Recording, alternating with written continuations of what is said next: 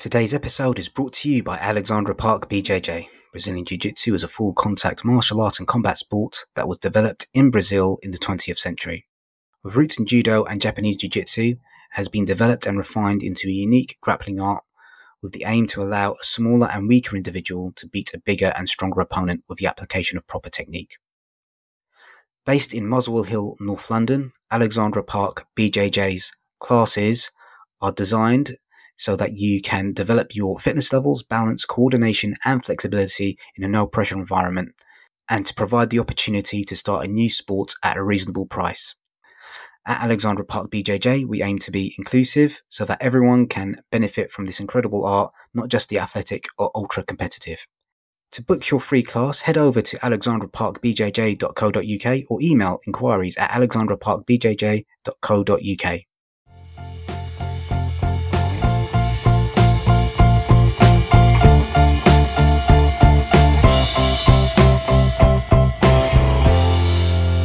Welcome to Audiobookish, an audiobook review and discussion podcast looking at audiobooks both big and small, as well as radio plays, narrative podcasts, anything audiobook-ish. This podcast may contain spoilers, rants, curse words, mispronunciations of names and places, and more.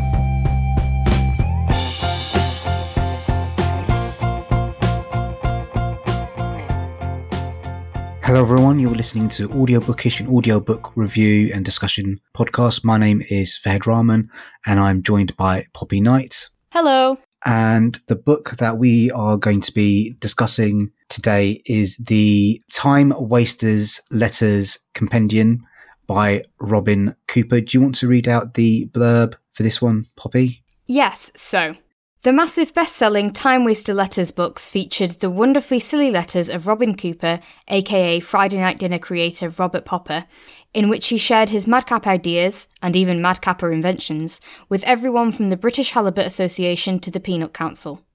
The resulting replies, as well as Cooper's replies to these replies, had a nation in hysterics. Letter writing was never the same again. And now, exactly 15 years, 5 months and 26 days after the first Time Waster Letters book hit our shelves, you can listen to these hilarious letters as they're brought to life in this Audible exclusive by comedy giants Dawn French, Peter Serafinowicz and Robert Popper. The Time Waster Letters Compendium brings together the Time Waster Letters and Return of the Time Waster Letters, along with exclusive audio content. There's a new introduction by Popper, a chat with Serafinowicz, reflecting on the 20 years since Popper sent off his first fateful letter. Plus, a world exclusive, The Cement Murder Mystery, the first thriller story penned by Robin Cooper himself and read by Jonathan Keeble. We don't want to make promises, but it might also be the worst written story of all time. You'll also get to hear a selection of Popper's world-famous prank phone calls in which he poses as the hapless and hopeless Robin Cooper. And I'll read out Robin Cooper. That's not his name. Robert Popper's bio. So Robert Popper is an award-winning writer, producer, performer, and best-selling author. He's the writer and producer of all 6 series of Channel 4's Friday Night Dinner. He co-created and starred in BBC Two's Look Around You with Peter Serafinowicz, produced the BAFTA award-winning Peep Show, wrote on season 14 of South Park, and script edited The Inbetweeners, The IT Crowd, and Him and Her. Under his pseudonym Robin Cooper, he wrote the best-selling Time Waster Letters and the follow-up, The Return of the Time Waster Letters. His third book, The Time Waster Diaries, was Book of the Week on BBC Radio 4, read by Paul Whitehouse.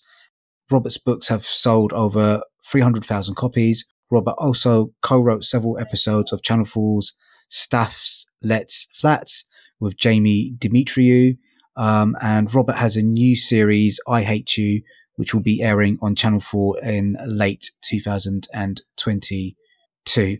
So this was my choice. I wanted to listen to something that was a bit light, that would kind of put a smile on my face, and I came across this book in BorrowBox. I hadn't really heard of this character or these letters before, but it seemed like an interesting concept and something that might be up my street. What were your kind of like first impressions of it? So I made the mistake that I try not to do, and I did look at some reviews first before I ended up reading it.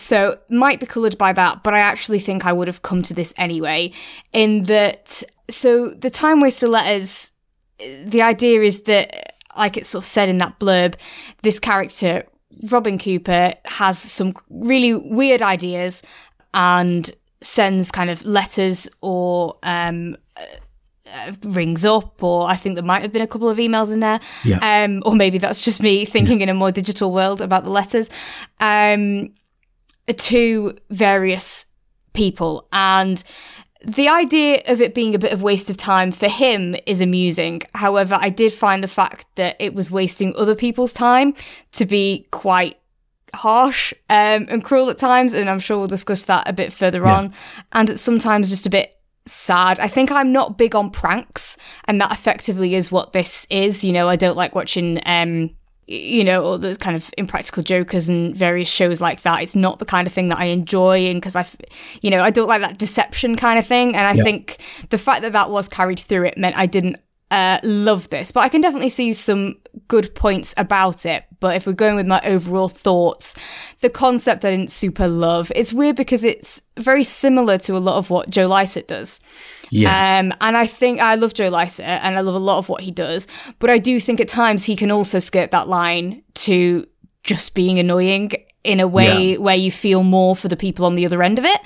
And also a lot of what he's doing at the moment is much more with an actual purpose to change things. Like a lot of when he's annoying people in companies, it's because their company is not doing a great thing. Whereas these were just for the silly and for the fun of it. So yeah, I didn't hate it, but it's definitely not the kind of thing that I love, and certainly not always felt the most comfortable with either. Yeah, so I was really drawn to this by the concept of it. It just seemed like something that'd be light and fluffy, and something the sort of book that you'd be able to kind of listen to in like 5-10 minute bursts, or kind of listen to like in kind of a longer session. My initial impressions of the book were really kind of negatively coloured by the voice of Robin Cooper. Yeah, I didn't think you would like it.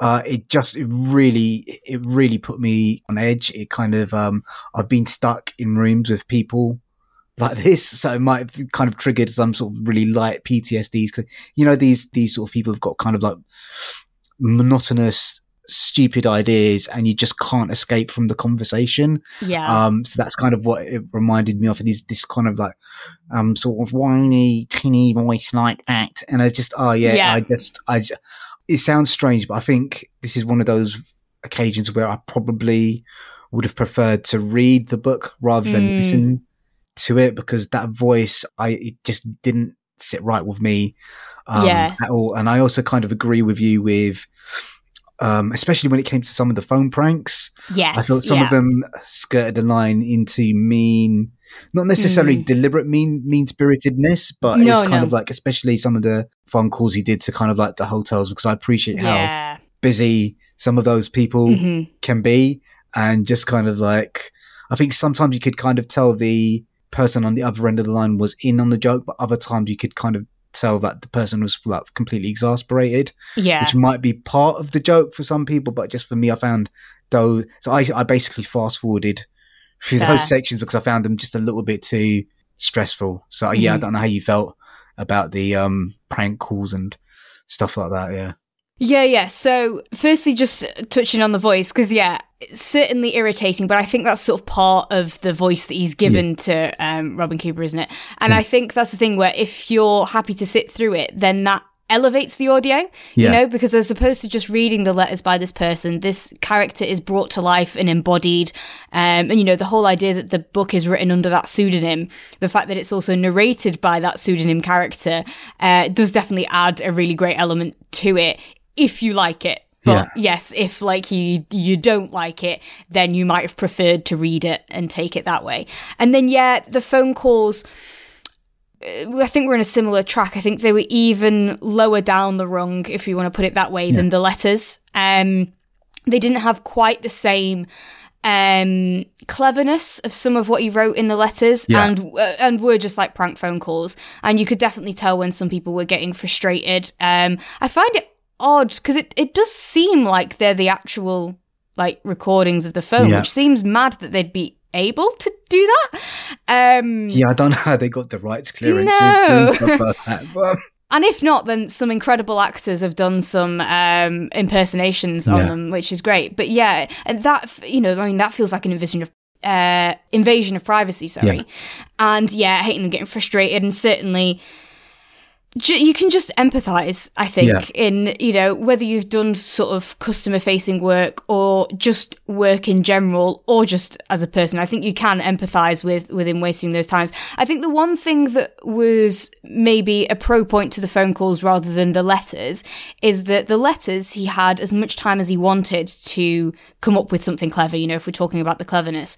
I did have a lot of respect for the speed of the improv during those phone calls. Yeah. As someone who's done a lot of Amdram stuff in the past and absolutely loved, the improv activities that I've done with a ton of different groups, and it is really, really fun. And it's one of the things that I love about live comedy that sort of can change, or like panel shows and stuff like that, is always their kind of like their quick wit improv stuff, as well as actual improv things like, whose line is it anyway, and that kind of thing. I did respect that about the phone calls for sure. There was some really good thinking on his feet that was quite amusing. But my overall feeling was, this is just a bit, I know it's a joke to you, but they're trying to get on with their work. So yeah. Yeah. There were a few sections that did make me like smile. I wouldn't say necessarily laugh out loud. I'm specifically thinking about his correspondence with the British Council for like colours, where he claims to have invented the colour green, which is it's just a bit silly, and it's kind of like a little bit oddball. You could kind of tell, I felt with that one, that there was sort of semi taking it seriously, but semi taking it as a joke as well. You're right, yeah. And then the other one, which kind of made me smile, but also made me feel really bad for them, was the publishers about his children's book. And they were kind of being like, oh, what don't tear your book up. Continue writing. They're trying to be really kind of like kind-hearted about it, which made me feel quite fondly for like people in publishing, because I think sometimes they get kind of a bit of a bad rap, but they were fairly patient with him, I think. Oh, definitely. That was one that I'd written down as an example for that, where, this woman, I think it was Claire, had given such like genuine help and advice as to, we're not the right publisher for you, but here are the things with your stories, and here are those things. And it genuinely meant it. And it then felt bad that, that advice wasn't going to someone who was actually wanting it, And similarly, there was the ball bearings one, where the letter was talking about how his son has a huge collection of ball bearings, and it's becoming a safety hazard in the house, and asking this president of the Ball Bearings Association or something like that to tell his son not to anymore. And he sent the most amazing letter back about, don't let your parents curb your passions. If you're enthusiastic about this, then here's these resources, here's how you should take care of them, but do make sure that you're being respectful of the other people in your house. And that was just heartbreaking, because I felt like there were a lot of these ones where maybe targeted is the wrong word, but it sort of felt like that. Hobbies mainly that might be considered, niche, might be made fun of. There was like magic ones. Yeah, there was so much stuff where people have a real genuine passion for it, and I just felt by contacting them and using so many of those in this was like a making fun of their hobby. And I know he said in the interview at the end that he didn't want to do that, but I just think by pretending to have an interest in something, by getting someone to waste their time on responding to someone that they think shares their genuine interest, only to find out, or not find out, but even so, only for the truth to be that they don't, was just a bit cruel. So, even more so than the people at work that were trying to do their jobs, which I can, appreciate that wholeheartedly is not great to be wasting their time either. But those people that, have a passion for a hobby that probably other people have made fun of them for before, that insincere interest was just really tough to then hear their really wonderful, genuine replies. You know, if you want to hear some people who have a real passion for what they're dealing with, then that's something great to take away from this book. But it's just a shame that it's framed around, them being contacted ungenuinely. Yeah, I think there's kind of one aspect that we haven't kind of mentioned, which is Dawn French's and Peter Serafinovich's narration. I felt they were both absolutely bloody brilliant. Yeah. Especially Dawn French. She was able to like really subtly imbue this sense of like someone's patience being really severely tested, or sometimes just kind of like a wry sense of humor about, I know this is a bit silly, but I'm going to give you a semi-genuine answer anyway. And that's kind of like a masterful vocal performance, maybe strange enough, maybe one of the best vocal performances I've maybe listened to this year. And like Peter Serafinovich kind of just doing his deep voice kind of like thing as well is also really nice to listen to as well. And they kind of, if it weren't for both of them, I probably would have not finished this one because I found Robin Cooper's voice that grating. I don't know if you've got any comments about either of their performances. Yeah, so I think we feel very similarly. So for those who don't know, the way that it's, at least the majority of the book is structured, is that Robert Popper does his Robin Cooper voice and reads the letters that he sent out. And then either Dawn French or Peter Serafinovich are reading the replies. And they sort of go across like that. And yeah, their portrayal of the responses was really good. It had that sort of professionalism that matched the way that the letters were written, but also that kind of softness where it was required. And yeah, it was really, really good. The kind of business-like, and the points where clearly people were confused, that came across as well. They were all really, really perfectly read, I thought, to what was being replied. And it was quite interesting because I listened to a good chunk of it while I was at work and while I was doing my own emails, which is quite funny. And it was really good as well, just to hear some of the very tactful replies that were given, you know, some of the phrases of how do you address that sort of a question. Well, basically, stuff like that, the kind of tact, the professional speaking, the, implying things and doing it in a proper manner was really quite good. And yeah, I think I have absorbed a few tips and tricks that might be employed in the future. But it was, because as much credit as we can give to Robert Popper, Robin Cooper or whatever for writing those letters, and some of which I do think have some cleverness to them, I think you've got to give a lot of credit to the people who were replying back as well. Yeah. Also thinking of that, like it being sad stuff, a lot of the times where it said end of correspondence, that was quite sad as well, because that's when you realise that they knew their time had been wasted. Yeah. And that hurt as well. The times when it ended on their letters sometimes felt quite nice that he'd realised, okay, this is the time to stop. Yeah. And that was nice when, for a lot of it, you kind of like worry that he's just going to keep pushing and pushing and pushing. Yeah. Sometimes it was nice to hear, oh, he left it there. They succeeded basically in getting him to shut up.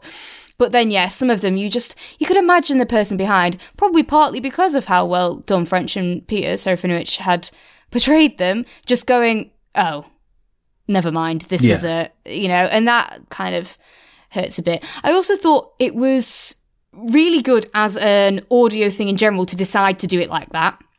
I think if it had just been one person, even those two different voices, it wouldn't have been as engaging at all. Yeah. Though it was slightly confusing when, for example, there was definitely one where Dawn French did a reply and then Robin sent a letter, and then Dawn French was reading a reply from a different woman within the organisation, and that confused me a little bit. I mean, I think it's fair enough because you wouldn't have wanted I don't think you'd have wanted 7 different people reading them back, but it was a bit weird when you don't have it written down, you sort of keeping names in your head, names that are fleeting, and you've only heard it a minute ago, but you heard 20 other names in the last 20 minutes, to try and realise, oh wait, that's not the same person that replied the first time round, was a little bit hard to follow. But I mean, that's my only criticism with choosing that format, which I think worked really well. Yeah, I think it was a really smart production decision to do it that way. So again, listening to the post interview section of the book, I kind of felt a little bit bad that I didn't like the book more than I did, because it does seem there's a lot of affection for the book, and I felt a bit bad that I wasn't able to kind of like get into that. I don't really like disliking things, especially things that other people seem to be really fond of. But one thing that did maybe come across in the book, and it's something that Peter asked Robert, was about the drawings that were included in some of the letters. And I've just gone on quickly online now, and I've looked at some of the letters, and seeing some of the drawings, it would have become more immediately apparent that this guy was not being serious at all, because the drawings are absolutely farcically bad. So that might have lightened the, like, I mean, I cringed quite a lot going through this book. And if I'd had maybe that visual reference, like, okay, this guy is an idiot, and he's attached this kind of, not even a childlike drawing, just looks like the drawing of like someone who's completely deluded, might have softened the blow slightly more. But again, it just wasn't. It was a book that I had to get through, because I said we needed to do it for the podcast, rather than one that I enjoyed listening to. I don't really have much more to say about it. Have you got any other like closing comments? Well, I was just going to say, with what you were saying about the pictures there, because I understand what you mean, but I think the fact that he withholds the pictures for so long and then sends them, and then that tended often to be the point where there was no more replies. That was where people realised that it was a bit of a joke, and I think they might have even said that in the interviews. And even just the withholding itself frustrated me, because all of the, should I send you this? ? I'm just thinking with my efficiency brain of, just send it. Why wouldn't you just send it, and try and save the email, the letter, whatever. But I'm sort of thinking email in my own experience of, preempt what they're going to ask and just do it. And if they don't want to open it, they don't need to open it, but you've already sent it. And I understand that that's part of his time wasting tactic and therefore very effective. But yes, I did find that extremely frustrating, that there was sort of like, should I send it? Should I send it? As instead of just sending it, which is, I'm sure, what the other person on the end was feeling. They were feeling that thing of, why haven't you just sent it in the first place? Then I have all the info.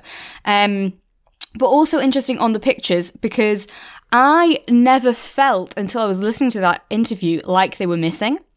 So they did discuss how they added some audio description to it, which I think was great. And I imagine they must have done it for like the dartboard or something like that. But that seamlessly worked in quite well. It felt like that should have been in there. It didn't stick out at all. And I never felt like the pictures were missing, because even when the pictures were referred to, they were being referred to within the letter. They are, I am attaching this. And so you just feel like, because you're not the main recipient of the letter, you don't have the attachment. You know what I mean? So whereas some things where it could have easily felt like the audio was missing the pictures, this one really didn't feel like the audio was missing the pictures. You were aware that the pictures existed, but you didn't feel like they'd been kept from you through the audio format, which I think was really good. And like there was a leaflet attachment, and obviously, I appreciate a leaflet is a lot of words, but it's also a very visual thing, isn't it? You've got sort of like, you imagine a kind of threefold panel thing, three on each side, folding up leaflet. And the way that they did that with kind of like the pauses and just the way that he performed it, it felt like a leaflet in audio. And I was really impressed by that, for sure. Yeah, I would go on to like the Time Wasters website and just have a look at some of the drawings, because they are some of them are quite funny. Yes, I think that's really, I can't really recommend this unless you've got a certain like sense of humor. I found Robin Cooper's voice really grating, and there wasn't enough else in there for me to kind of like, I had to struggle to get through this, so I can't really recommend this. I don't know how you feel about this. Yeah, I did have it on times. I think I was times 1.5 for a bit, and then sped it up to times 2 when I got used to it. Because I was getting through it, and partly because of all that feeling sad for the people on the other end, definitely. But like I say, there was some stuff I took away from it. I took away some stuff of the good, like you say, production decisions, the good way it was done in audio, the good performances, even when we didn't like Robin Cooper's voice necessarily. The expression that was put into it was really good. There was one phone call that I was very impressed with the way it made it sound like he'd come away from the phone and was calling for someone in the other room. Yeah. I'll come in, and they came in, and he's done it way better than I'll have just done it then. And speaks as this new person. That was really good. You know, there was some definitely good moments in it. The section with the brothers and the sisters. Yeah.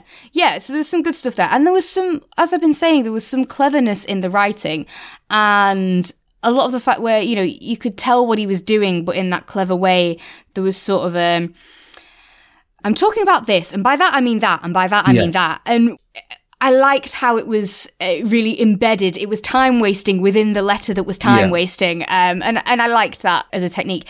And then that brought me on to the thing that I actually liked most about this book was the extra story at the end. Yes. That it talks about in the blurb as being like, you know, the worst written book. But it's partly because of that thing. It's because it has that, you know, was walking down the street on a Tuesday, and by that I mean the second day of the week. It wasn't that, but it was that sort of thing. And there was lots of silliness in the way that was written, and lots of playing about with words and language, and using different words or phrases for the same thing that was quite clever and funny. And I liked that because it did remind me quite a bit of the Mr. Gumbox that we talked about way back in the first episode of this podcast, and that I've been listening to again a bit recently, because it's that silliness, and it's that, what if we took this word and did something silly with it? What if we wrote in a silly way? And what if we didn't really care about the plot making sense necessarily, you know, and we just be silly? And it was quite good to have that in a book that isn't aimed at children. You know, accessible for, but not aimed at. And I did quite like that. I like it as a style. It's not a style that I would like everything to be written in, for sure, but it's a style that I can enjoy on the odd occasion. So yeah, I actually much preferred the extra bonus content than the main bit of the book. I think I probably feel the same way. I think that the interview at the end was quite good, and that it was interesting. The kind of short novella thing at the end was quite enjoyable as well. Okay, so I think that wraps up our discussion. Really, again, guys, thank you very much for listening. Can you please continue to support the podcast? You can follow us on social media at AudioBookishPod, on Twitter while it's still around, Facebook, and if it is by the time this goes out, and Instagram. And if you can click the link in the tip jar to send us some money, it helps keep the lights on. If you've got any comments or recommendations, you can email us at audiobookishpod@gmail.com. Thanks everyone. Let's say bye. Bye.